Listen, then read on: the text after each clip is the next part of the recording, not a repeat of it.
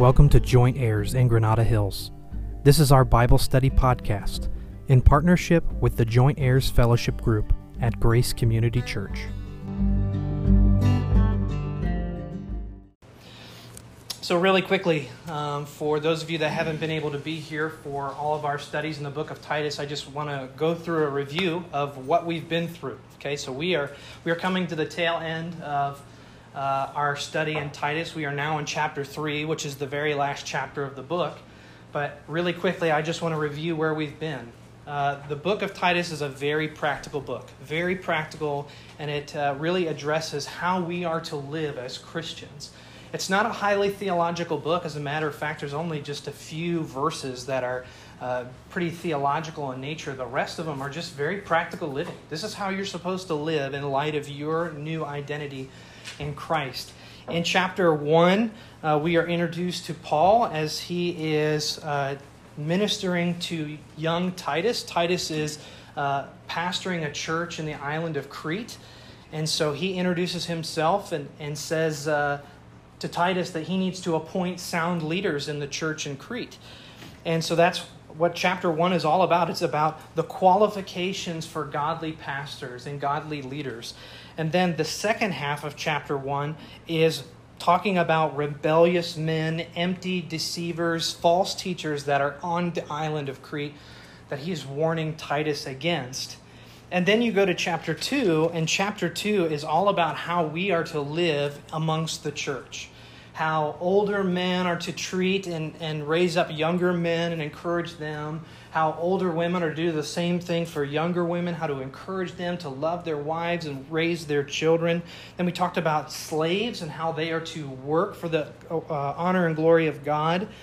And then, now we come into chapter 3. Tonight we're going to be in chapter 3, verses 1 and 2. And here's where we really sort of turn a corner in our study in Titus. Now we are going from how we live amongst believers in the church. And tonight we're going to talk about how do we live in the world? How do we live in the world? So to start things off, what I want to do is I just want to read chapter 3, and I want to read 1 through 7, but we're only going to focus on verses 1 and 2 tonight. So let's read together Titus chapter 3, verses 1 through 7. It says this: "Remind them to be subject to rulers, to authorities, to be obedient, to be ready for every good deed, to malign no one, to be peaceable, gentle, showing every consideration for all men. For we also once were foolish ourselves, disobedient, deceived, enslaved to various lusts and pleasures, spending our life in malice and envy, hateful, hating one another. But when the kindness of God our Savior and his love for mankind appeared, he saved us, not on the basis of deeds which we have done in righteousness, but according to his mercy, by the washing of regeneration and renewing by the Holy Spirit, whom he poured out upon us richly through Jesus Christ our Savior, so that being justified by his grace, we would be made heirs according to the hope of eternal life." So, as I said just a little bit ago, we see here that we have turned a corner from how we are to live amongst the church, how older men are encouraging younger men, how older women are encouraging younger women, etc. And now in chapter 3, we start talking about how we need to be subjects to rulers and authorities, how we need to be giving consideration for all men, not just men and women in the church. So what this is really talking about is after we are saved, this is how we are to live in the world. And I think this is really, really important because this is really where the rubber meets the road. I think if we're all honest, the way in which we live in the world is really where we can tend to be the most hypocritical, right?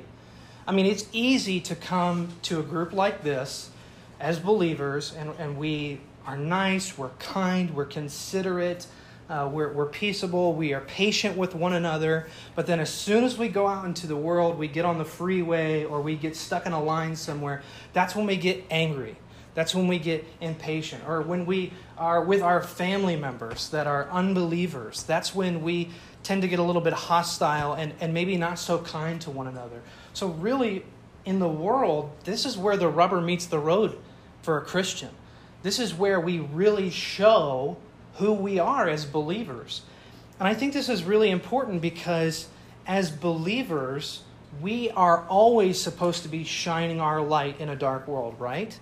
As believers, we are always supposed to be representative of God's kingdom out in the world. And this has always been.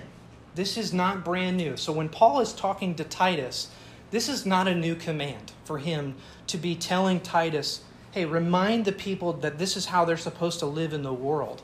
As a matter of fact, if you see right there in verse 1, chapter 3, verse 1, it says, remind them. Remind them. That assumes that what I am telling them, or what I want you to tell them, is not new material. This is something that has always been.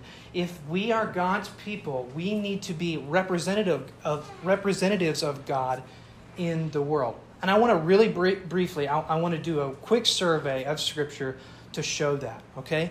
So we're going to turn to some places, and in other places I'll just mention it. But first, just starting in the Old Testament, being a representative of God. This is what we're talking about. Being a representative of God in the world. We can see this in the Old Testament. So when God created man, in the first few chapters of Genesis, it says that God created man in, finish sentence, in what? In His image. God created man in His image. And then, do you remember what was some of the first commands that God gave to man in the garden? He said, be fruitful and multiply. His desire was that they would spread over the whole face of the earth, right? So if God creates man in His image, man is somewhat a representation of God's glory, and then He tells man to spread over the earth. What is God essentially doing? He's telling man, go spread my glory. Go spread my glory over the face of the earth. Be representatives of me over the whole globe. Okay? So that's one example in Genesis. Let's turn to the book of Exodus. Exodus is the second book of the Bible. Genesis and then Exodus.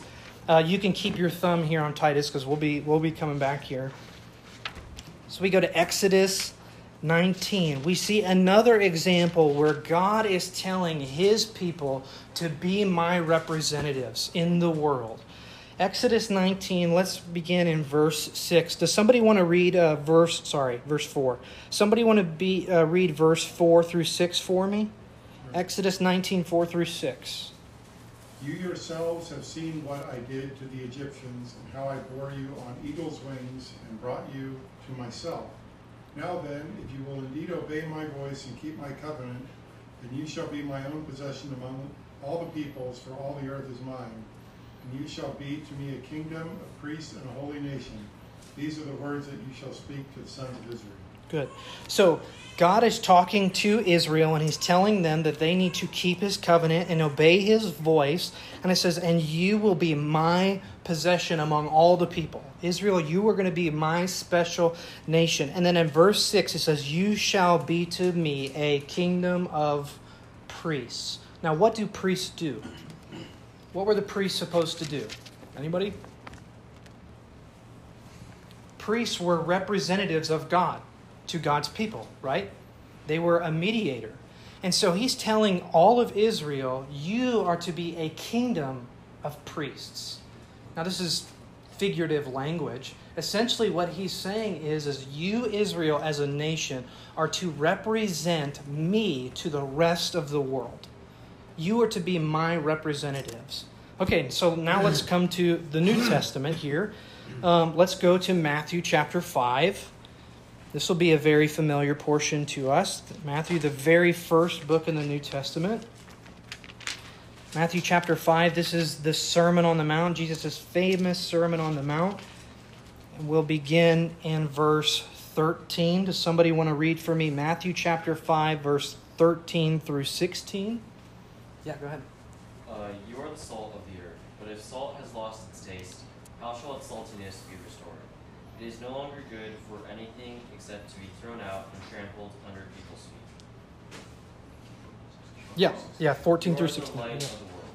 city set on a hill cannot be hidden. Nor do people light a lamp and put it under a basket, but on a stand, and it gives light to all in the house.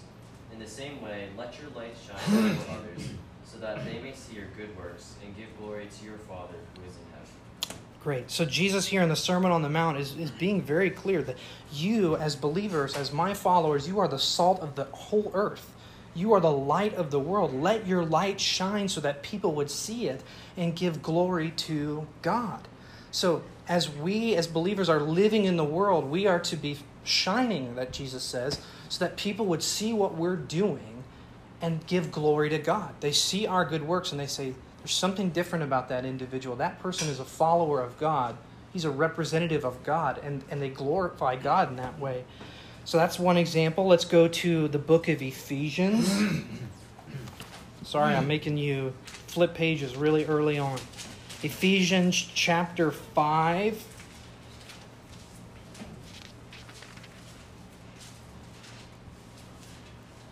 Ephesians chapter 5, verse 8, and I'll read this. For you were formerly darkness, but now you are light in the Lord. Walk as children of the light. I think this is really fascinating that... Let me go to Philippians 2. So Paul says to the Ephesians they need to walk as children of the light. Philippians chapter 2 says something very, very similar. Philippians chapter 2, which is the very next book to the right. Philippians 2, verses 14 and 15. Do all things without grumbling or disputing, so that you will prove yourselves to be blameless and innocent, children of God, above reproach in the midst of a crooked and perverse generation, among whom you appear as lights in the world. So Jesus in the Sermon on the Mount says that you are the light of the world. And in the book of Ephesians, Paul says that we are children of the light.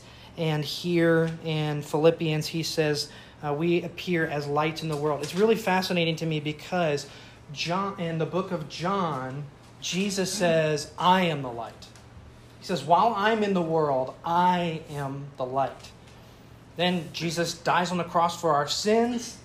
He's buried. He's resurrected. He ascends into heaven. The Holy Spirit comes upon his people. That's us now. It's the apostles then, and it's us now. And now it says, you are children of the light. So Jesus was light of the world while he was in the world. And now that we have the Holy Spirit within us, we are the light of the world. And we need to walk and be representatives of God, representatives of the light. Really fascinating to me. Let's go to, really quickly, to the book of Colossians. It's the next book over. Colossians, somebody read chapter 4, verse 5. Someone read Colossians chapter 4, verse 5. Sure. Sorry. Walk in wisdom toward outsiders, making the best use of the time. Yeah, great. Yeah, conduct yourselves with wisdom towards outsiders, talking about how we are to live in the world. And we'll skip over the examples in 1 Peter. But 1 Peter says something very similarly, specifically talking to wives of unbelieving husbands, that they need to conduct themselves in godliness so as representatives of God, so that they would influence their husbands. So the reason why I did this really brief survey from Genesis all the way to here we are in Colossians is to show us that God's people have always been expected to live as his representatives. Always. In the world. In the midst of a dark world. It's never acceptable for a Christian to go out into the world and not be a representative of God. I want you to really think about that as you are going out into work, going out into school, going out into day-to-day life, going out to the grocery store, going to the bank. You are God's representative if you call yourself a Christian. And I know that adds pressure to us, but rightfully so. Christ has bought us, and we need to be faithful representatives of him. And that's really what Titus is about here as we get into chapter 3. Really, it's teaching us how we can do this. Titus chapter 3 verses 1 and 2 really is sharing with us 5 actions of how we can be God's representatives in a dark world, how we can be light in the world. That's what we're going to talk about today, Titus chapter 3, verses 1 and 2. So there's 5 actions. And as we go through this, you're going to see this is very easy to understand. There's not a whole lot of language that's going to trip us up here. I think what's going to be really difficult for us to get is how do we apply this to our life? How do we be obedient to what it says? Okay? So Titus 3, verse 1 says, remind them to be subject to rulers and to authorities. So that's the first action. Action number 1, how can we be a representative of God in the dark world? How can we be light in a dark world? How do we live as Christians in the world? Number 1, submit yourself. Submit yourself. It says, be subject to rulers and to authorities. So this verb here in this section, be subject to rulers, it means to subject oneself or to be subordinate. It is submission with recognition of an ordered structure. Subject yourself means that you need to submit with a recognition of where you are in life, what your place is in life. And what is our place in relation to rulers and authorities? Really, what's our relationship to the government? That's essentially what's being spoken about here. That's what Paul is talking about for believers in Crete. I mean, they weren't, sovereign citizens on this island. They had rulers, they had kings, they had emperors that they needed to obey, the Roman emperor. And he's telling them, tell them to submit. Remind them that they need to submit with a recognition of an ordered structure. So, as believers, do we submit to just the government? No, we submit to God and the government. How does that structure work? How does our relationship work in relation to submitting to the government and submitting to God? Well, we need to recognize that God is obviously the ultimate authority in our life. What God says goes for us. And what God says don't do, we don't do. But God has also put government over us. It's God who establishes the government and then us. So I want to show us some proof texts of that. So let's just do this. We'll stay here in Titus, but somebody turn to Romans 13 for me. Who can read just a few verses in Romans for me? Jessica, could you go to Romans chapter 13 and read verse 1 and 2? And then could somebody else go to the parallel passage of this, 1 Peter chapter 2? Somebody else read that for me? Michael, yeah. 1 Peter chapter 2, and then you'll read verse 13 through 17. So Jessica, go ahead whenever you're ready. Let every person be subject to the governing authorities, for there is no authority except from God, and those that exist have been instituted by God. Therefore, whoever resists the authorities resists what God has appointed, and those who resist will incur judgment. Yeah, so government has been instituted by God. And if we resist the government, we don't submit to them, we are resisting what God has put in place. So God puts the government in place, and if we resist the government, then we are resisting what God has done. Okay? Michael, could you read 1 Peter 2, 13 through 17? Be subject for the Lord's sake to every human institution, whether it be to the emperor as supreme, or to governors as sent by him to punish those who do evil, and to praise those who do good. For this is the will of God, that by doing good you should put to silence the ignorance of foolish people. Live as people who are free, not using your freedom as a cover-up for evil, but living as servants of God. Honor everyone, love the brotherhood, fear God, honor the emperor. Yeah, great. So he's saying that we need to live in a way that's honoring to God, live in a way that is pleasing to his will, and the way in which we do that is submit to the governing authorities. That's the very first thing that's mentioned there. So again, God establishes government, the government rules over us. We need to submit ourselves to them, and we need to, and if we don't do that, then we are disobeying God. And if we're honest, this is hard for us, right? Especially as Americans. We have amendments in place. We have a constitution in place that if the government starts to do what we don't like, then we can rise up against it. I mean, that's how our country was formed. But we really shouldn't have a problem with this command to submit ourselves. I want you to think about this. Think about how the Bible constantly describes God's people. The Bible describes us in many different ways. And every single description that is given of us assumes a role of submission. Let me explain. So, Christ, God, is called Master. Who are we? Slaves. We are submissive to our Master. That's how the Bible describes us as slaves. Christ is called the King of Kings. If He's the King, we are citizens in His kingdom. The Bible describes Christ as the bridegroom. Who are we? The church. The bride. A position of submission. The Bible calls God our Father, and we are His children. The Bible calls God and Christ in John chapter 10 a shepherd, and we are the sheep. The Bible describes Jesus as a good teacher, and we are His disciples. All throughout Scripture, we see this description of us as believers, and all those descriptions assume a role of submission. So why is it a problem with us as citizens in the world to submit? That's who we are in our new spiritual nature. In our new spiritual nature in Christ, we are submissive. We are not rebellious. We are not quarrelsome. We're not trying to rise up and overthrow anything. We are submissive. So the first thing that we need to do, that Paul tells Titus to remind the believers in Crete, remind them to be subject to rulers and to authorities. Okay, so that's the first thing. That's the first thing that we need to do as God's representatives in a dark world, submit ourselves. Number two, we need to be obedient. It says right there, remind them to be subject to rulers, to authorities, to be obedient. Again, this is not easy to understand, or not difficult to understand. Be obedient means to obey, to do what we are asked. The verb tense means an ongoing, intentional obedience.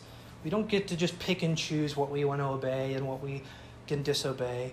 We don't get to choose, well, this is hard to obey, so I'm not going to do it. This is easier, this is comfortable, so I'm going to do that over here. No, believers need to be seen as good, law-abiding citizens, not rebels. Not rebels. I don't know if all of you know this. Some of you may know this, but prior to Rachel and I coming out here to California, I used to be a police officer in Ohio, and part of my training was training for what is called sovereign citizens. Have you guys ever heard of sovereign citizens? Anyone? No one has heard of sovereign citizens. Okay, Julie has heard of sovereign citizens. Cassidy, sorry. So sovereign citizens are individuals that essentially claim that they have no rules, no authority over them. There's no government over them that they submit themselves to or subject themselves to. And obviously, as a police officer, some of them can be very, very dangerous. You would pull somebody over that would maybe be driving down the road with no license plate. And you pull over and you say, I recognize that your vehicle doesn't have a license plate. Can I see your driver's license? And they would say, I don't need a driver's license. Your rules don't apply to me. I'm a sovereign citizen. And they would have fake documentation with seals and a bunch of legal jargon all over it, claiming how I'm a free citizen. I'm not. They would say this literally. I'm not driving on the roadway. I'm traveling. They would just say weird things like that. Okay, so behavior like that, I say all this to say this. Behavior like that is not acceptable for believers. We don't act that way. There's laws that we have to abide by. This is why we have valid driver's license. This is why we pay taxes. This is why we try our best to obey the speed limits. Okay, we need to obey the speed limits, okay? I'm reverting back to my old police officer ways. We are not trying to cheat the system. That's not what believers do. We obey. We're not rebels. We're not cheapskates. We're not trying to skate behind the rules, and we're not trying to bend them or twist them a little bit way to our favor. We need to be obedient to the laws of our governing authorities. So, immediately what happens when we come to passages like this, Titus 3 verse 1, where it says, remind them to be subject to rulers and to authorities and be obedient. We as sinful human beings, and maybe us in our American DNA, will immediately think, well, when do I don't have to obey? When do I not have to be subject? When do we cross the line? Okay. First, let me say this. There is scripture that we can turn to that will give us a clear answer. I'll just flip there really quickly. You don't have to. In the book of Acts, I'm sure you guys have heard of this. When the apostles were arrested for preaching the gospel in the book of Acts, and they were told to stop preaching the gospel, we have guys like Peter and John. Chapter 4, verse 19 says, Peter and John answered and said to them, whether it is right in the sight of God to give heed to you, rather than God, you be the judge. Essentially, he's saying that we need to obey God before we obey the commandments of man. And similarly, in chapter 5, verse 29, it says, Peter speaking again, but Peter and the apostles answered, we must obey God rather than man. Again, as we talk about that hierarchy, God is our ultimate authority. And when God tells us to do something, we must do it. And when God tells us to abstain from something, we must abstain from it. And the government can't tell us to do otherwise. And that's essentially what's being said here in Acts. So I just want to say that to answer the question, but I don't want us to lose focus. Okay? When we come to passages like Titus 3:1 and we think, well, when do I not have to obey? When do I not have to be subject to governing authorities? We are missing the point of the passage. Imagine you as a parent tell your child, you need to go to your room and you need to clean up all your toys and you have 15 minutes to do it. And your child says, okay, what toys do I not need to pick up? And can I take a half hour? They're missing the point. You're giving them a command. You're telling them that they need to obey. And their question is totally missing the object of your command to them. So when we come to this passage, let us not do the same thing. Paul is telling us, as representatives of God, we must be obedient. We must be subject to authorities. So when we leave tonight, I want that to be at the front of our mind, not when we don't have to be obedient, when we don't have to be subject to the authorities. Okay? So, we are going to be representatives of God's kingdom in a dark world. Number 1, we need to submit ourselves. Number 2, we need to be obedient. And now we get to number 3, we need to serve others. We need to serve others. Remind them to be subject to rulers, to authorities, to be obedient, to be ready for every good deed. Be ready for every good deed. Again, this is very vague. We're not given a whole lot of specifics of what that means. I mean, we can understand, okay, we got to be ready for good works, but what kind of good works? It doesn't specifically say. The verb is to be, and the adjective is ready. So it's basically saying you need to always be in a state of readiness. Be in a state of readiness for good deeds. It's very similar to when Jesus tells his disciples, you need to be ready for when I return. Be ready for when I return. Always be in a state of readiness for the Lord's return. It's the same verbs here. So we need to always be in a state of readiness for good deeds. And it says for every good deed. So there's nothing specifically mentioned here, but the fact that it says every good deed assumes that there's more than one. It's all kinds. It's a variety of good things. So really quickly, let's turn back to Matthew chapter 5. We were there just a little bit ago. Matthew chapter 5, again, we're at the Sermon on the Mount.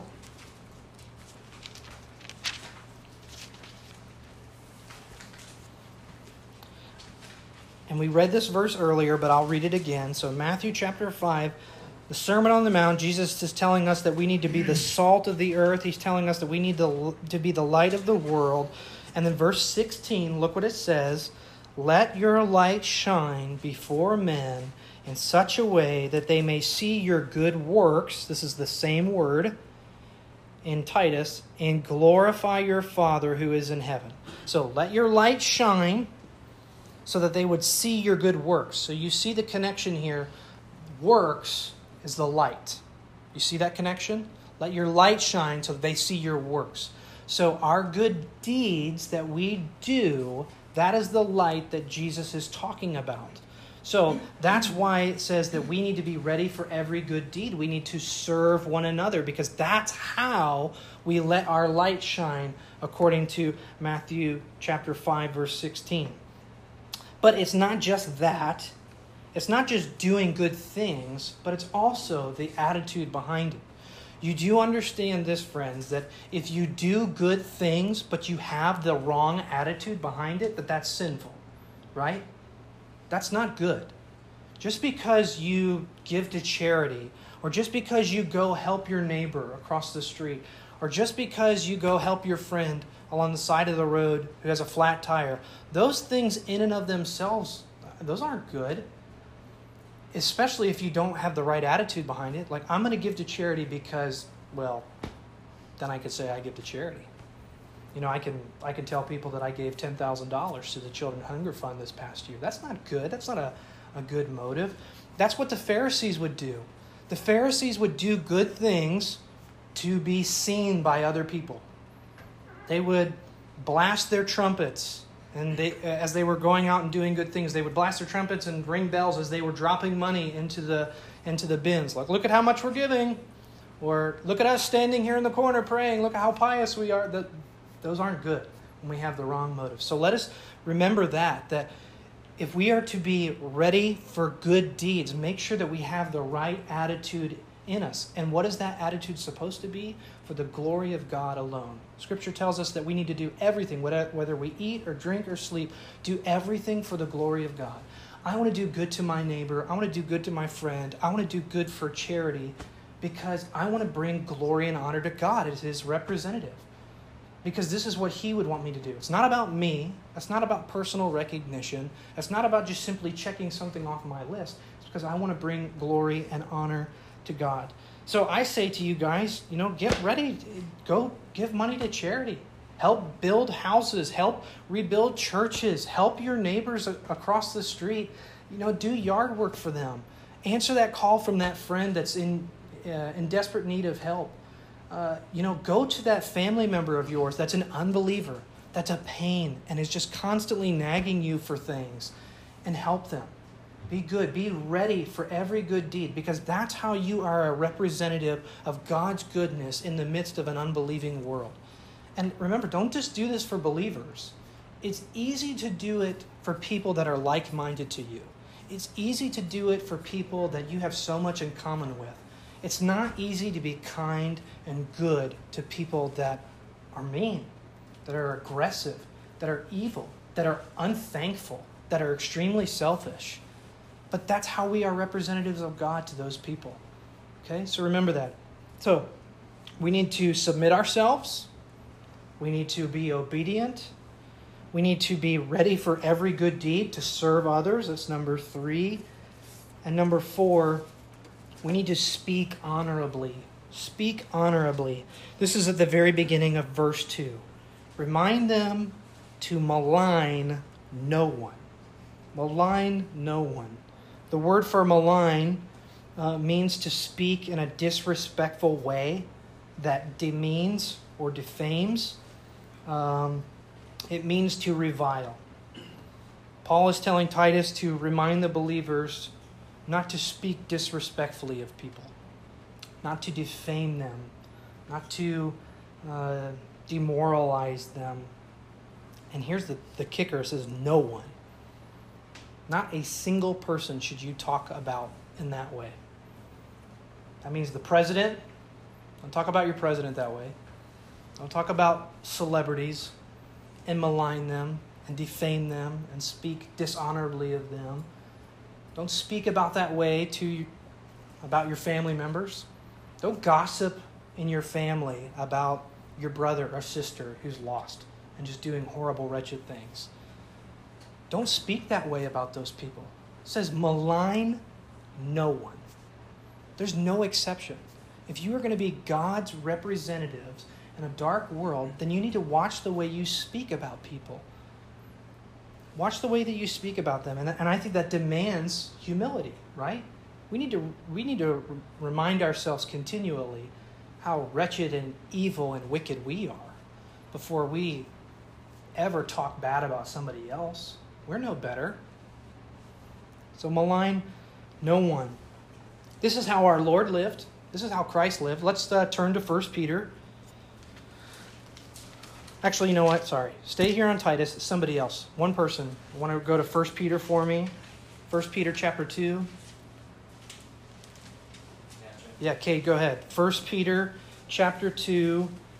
Sorry, my writing is smudged here. I think it's verse 21, yeah. 1 Peter chapter 2, verses 21 through 23. If I knew where it was, I would have went there. Oh, not a problem, Michael. Okay, chapter 2, 21 through 23. Yeah. Okay. For to this you have been called, because Christ also suffered for you, leaving you an example so that you might follow in his steps. He committed no sin, neither was deceit found in his mouth. When he was reviled, he did not revile in return. When he suffered, he did not threaten, but continued entrusting himself to him who judges justly.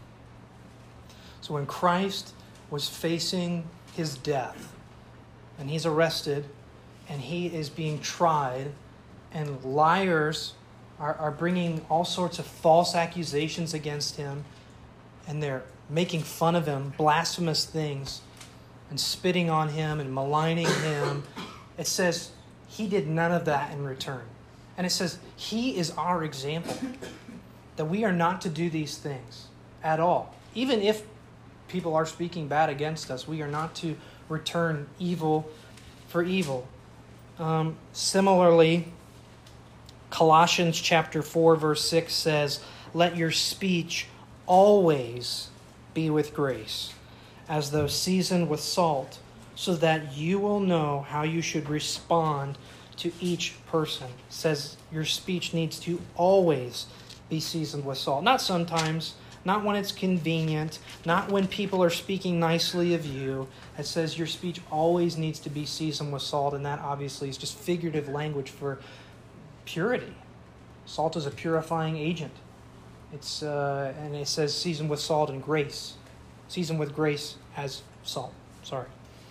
Also, Ephesians chapter 4, verse 29 says, "Let no unwholesome word proceed from your mouth, but only such a word as is good for edification according to the need of the moment, so that it will give grace to those who hear it."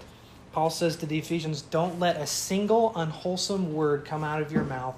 Only let things come out of your mouth that are edifying and encouraging to other people. And there's another text in Ecclesiastes. If you want to write down Ecclesiastes 10:12, you can look that up later. Ecclesiastes 10:12. So it doesn't matter who they are. Doesn't matter what they've done.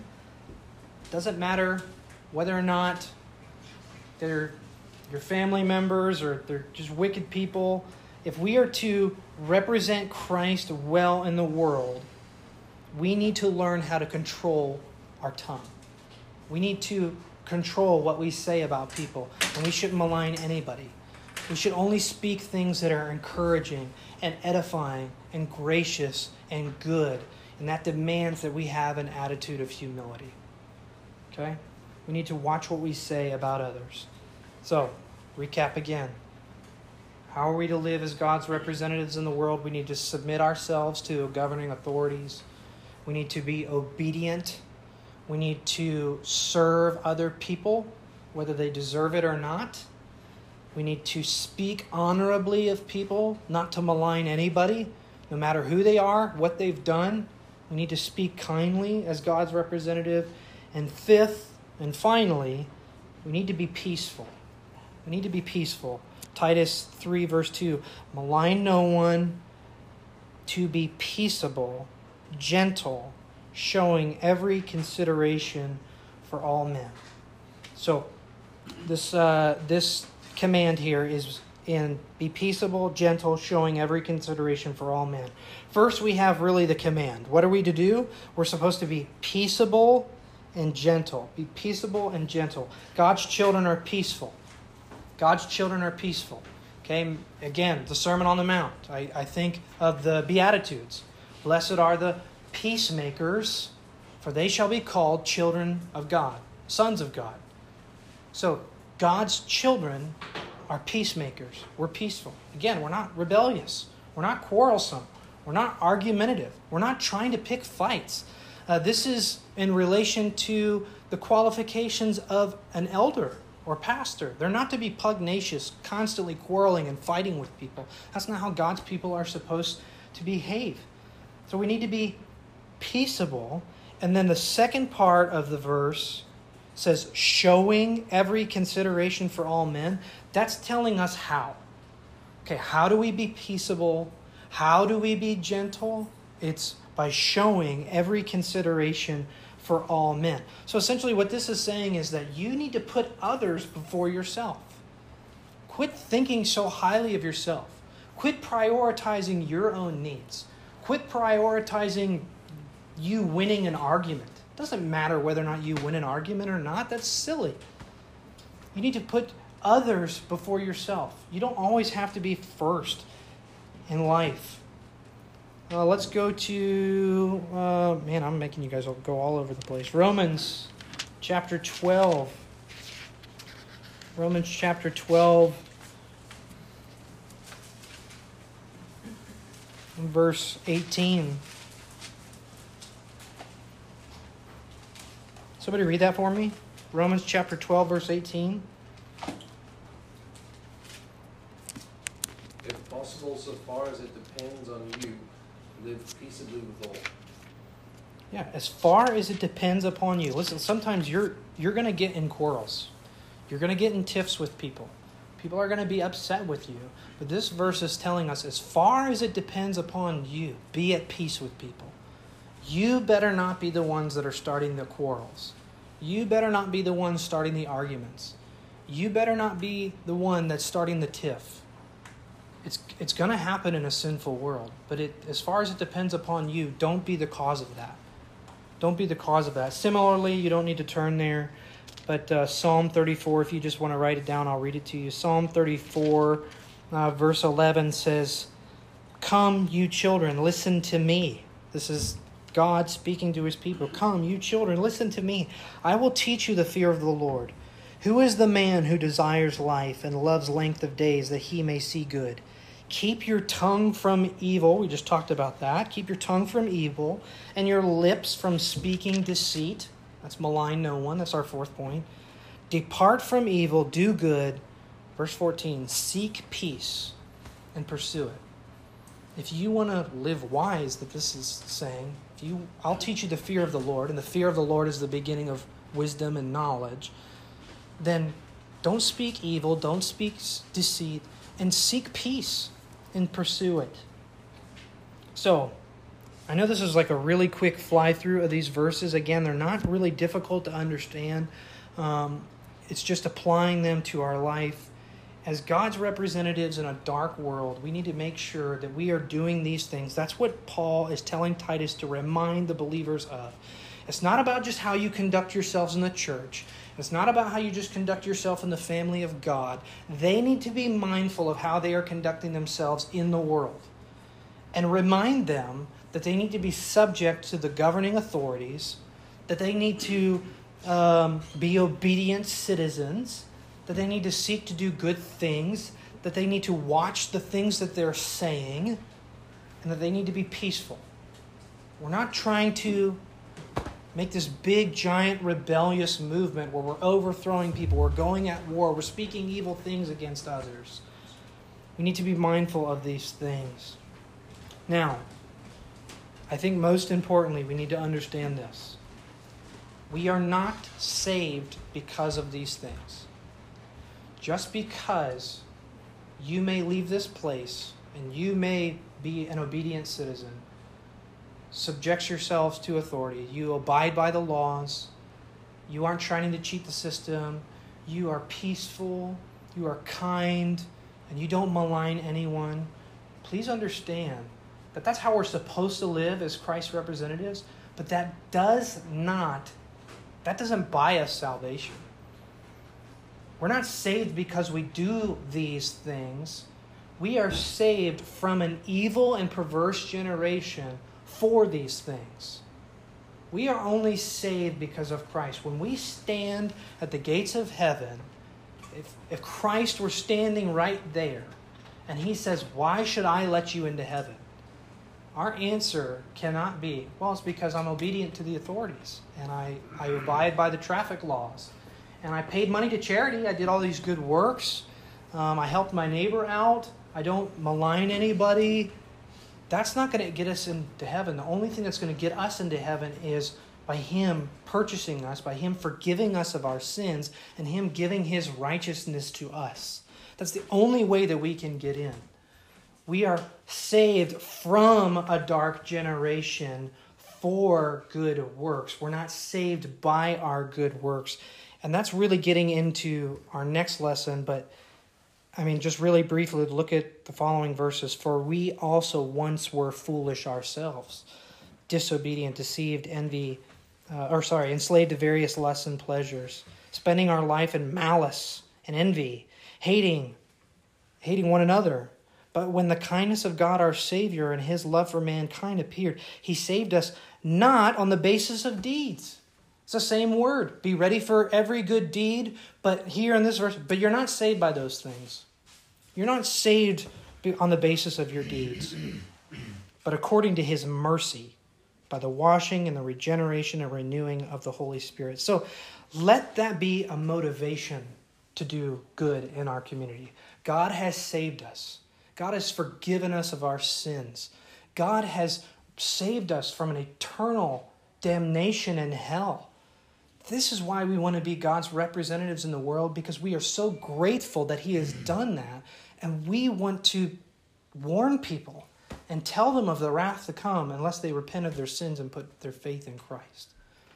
Okay? So, we need to submit ourselves to rulers and authorities. We need to be obedient. We need to serve other people. We need to speak honorably, and we need to be at peace. That's how we can be God's representatives in the midst of a dark, unbelieving world. And I think that's very important for our culture today. Any questions or comments? Anything? Yeah, Brian. Yeah, that was great. Thank you, Ben. It was really helpful. One thing that kind of jumped out at me when you were talking about the passage over in Romans, as far as it's up to you to be at peace with everyone. And it's sometimes that we are the ones who initiate, you're saying don't be the cause of an argument or a quarrel. And it made me think sometimes it's equally as important, even maybe more important, if you are the cause, be the first one to create peace in that relationship, just in that kind of, because I think a lot of times being at peace with someone, obviously it says as far as it's up to you, but sometimes, we might do something stupid. I don't know about you guys, I occasionally do stupid things. More just often occasionally. Yeah. But you sometimes might do that. But being at peace means that you're the first one to go and to reconcile. And I've learned, I think probably through marriage, more and more the importance of that the command to be at peace might mean that if you've wronged your brother or your sister, that you're then taking it on yourself to be at peace by confessing and seeking forgiveness for it. I think that is, that characterizes believers in a way that the world is not characterized. No one in the world normally is going to go humble themselves, confess, and seek peace that way. So I think it's just another, to your point, it's another way to be a light in the world, is to be the one who's confessing, acknowledging your sin against that person, and seeking forgiveness and reconciliation. That's a good word, Brian. It doesn't necessarily mean that the individual is going to forgive us, but you're right. As far as it depends upon us, I'm going to go and I'm going to confess my sin and my wrongdoing to that person, and I'm going to ask that they forgive me. And if they don't, then us not being at peace is not because of me. It's because them choosing not to forgive me or to hold a grudge or whatnot. But as far as it depends upon me, I want to try and be at peace. So you're right. This is a very good reminder. Yeah, Michael. Well, so that was great, by the way, to learn how to be a representative of God. But maybe you said it, and I'm starting to coming up. I can't talk right now. What does it mean to like really? How do you get into the kingdom of heaven? I'm not saying that there's specifically one way, and like you just need to follow this rule, you'll get in. But like, is it just to simply accept Christ as your Savior and live His way? I just don't. It's still foggy with me. Yeah, first and foremost, we need to recognize who God is and who we are. You know, God is a holy and righteous God. In Him there is no sin whatsoever. And He cannot be in relationship with sin at all. Not even a little bit.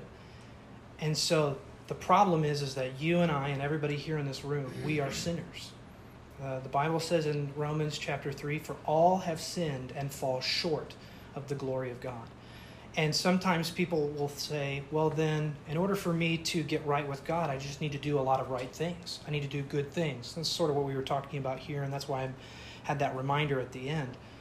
Good deeds do not get us right with God, because the Bible says that our righteous deeds are as filthy rags to Him. We are so marred by sin. We are so evil that no matter what we do, we can never get to God's standard. Jesus says in the Sermon on the Mount, we were referencing that a few times, you shall be perfect, for your heavenly Father is perfect. That's the standard, is perfection. And so the scary thing is we're not perfect. I can't be perfect. So we need someone who is perfect. And that perfection is Christ. Jesus Christ is perfect. He came to this earth. He lived a perfect life. He never sinned, not a sinful thought, not a sinful word, not a sinful deed. And then what He did was He laid down His life as a penalty for us. So we deserved to die for our sins. The wages of sin is death. We deserve to die. But He said, I'm going to pay the fine for them. Essentially, think of it as a courtroom. We're standing before God, and we are guilty because of all of our sins. And Christ comes and stands in between us and God the Father. And He says, Father, I'm going to pay their fine for them. And so He takes the penalty of God's sin on the cross, and He absorbs all of our sin. And when we put our faith and trust in that sacrifice, then His righteousness is given to us. So how do we get into the kingdom of God? Is through Christ's righteousness and His alone. So what we need to do is we need to cry out to God, recognizing that we are sinful human beings that fall short of His glory each and every day. And we need to ask Him to forgive us of our sins. And we need to put our faith and trust in Christ, that He truly has taken our sins upon Himself and given His righteousness to us. And that He's totally forgiven us of our sins, past, present, and future. And then throughout the rest of our life, we need to seek to live a way that's honoring and pleasing to Him. It's not just like I prayed a prayer one time and therefore I'm saved and I don't have to do anything else. It's not like I'm baptized one time and therefore I'm good, I don't have to do anything else. It's actually living life in recognition that I've been bought with the blood of Christ. And I don't deserve it. If it wasn't for Him, I would be in hell. And I want to live a life that's honoring to Him. So does that answer your question? Big time, Thank you. You get into the kingdom of God through Christ's righteousness. Yeah, good question, Michael. That's the most important question you could ask. It is. How do I get right with God? Repentance, faith, Yeah, through repentance and faith. And repentance. The term repentance. Kind of like if you repent your sins. Yeah. I guess I can't define it. Yeah, so repent means to turn. Repentance and faith go hand in hand. You can't have one without the other, okay? Repentance and faith in Jesus Christ go hand in hand. Repent means to turn away from your sin. If I'm turning away from my sin, this former life that I used to live, what am I turning to? I'm turning towards Christ in faith. So repentance is not just saying, I'm sorry. If I were to come up and hit you in the leg and say, I'm sorry, and hit you in the leg and say, I'm sorry, hit you in the leg and say, I'm sorry, am I really sorry? No, if I was truly sorry, I would stop doing it.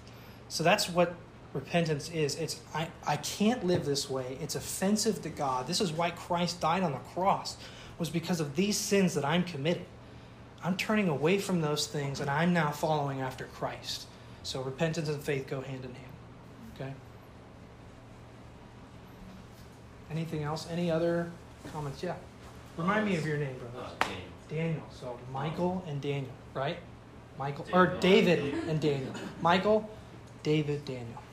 So back on the thing where it's like, what was it? It's don't start arguments.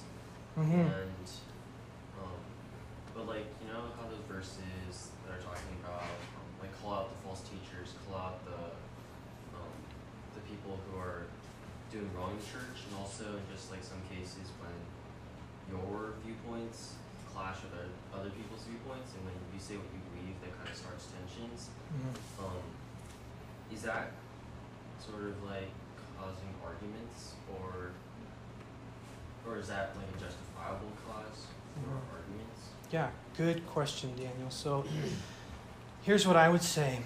When we are commanded to call out false teachers, or we're called to call the world to repent, this gospel message is offensive to a lot of people. When I say that Jesus Christ is the only way of salvation, you can't get to heaven through anywhere else but Christ. Islam's not going to get you to heaven. Hinduism isn't going to get you to heaven. Buddhist isn't going to get you to heaven. That's offensive to people, right? But it's the truth. And whose truth is it? God is the author of truth. So I'm sharing the truth of God with you. Now we need to make sure we're doing it in a loving way. We're doing it in a kind way, that we're not intentionally trying to be, I want to speak to you in love. Not saying like, you're an idiot for doing what you're doing and blah, I'm not going to say that. But I'm sharing the truth of God. And if you get upset and a quarrel starts, where's the quarrel really between? Is it between me and you, or is it between you and God? You don't like the truth that God reveals in His Word. So as far as it depends upon me, I don't want to do anything that's intentionally going to make you mad at me by saying things hatefully and maliciously and being angry and being up in your face. I don't want to do that. But I am going to share the Word of God to you, the truth of God to you. I'm going to do so in a loving way. And if that starts a rift between me and you, it's really not a rift between me and you. It's a rift between you and God. Does that make sense? Yeah.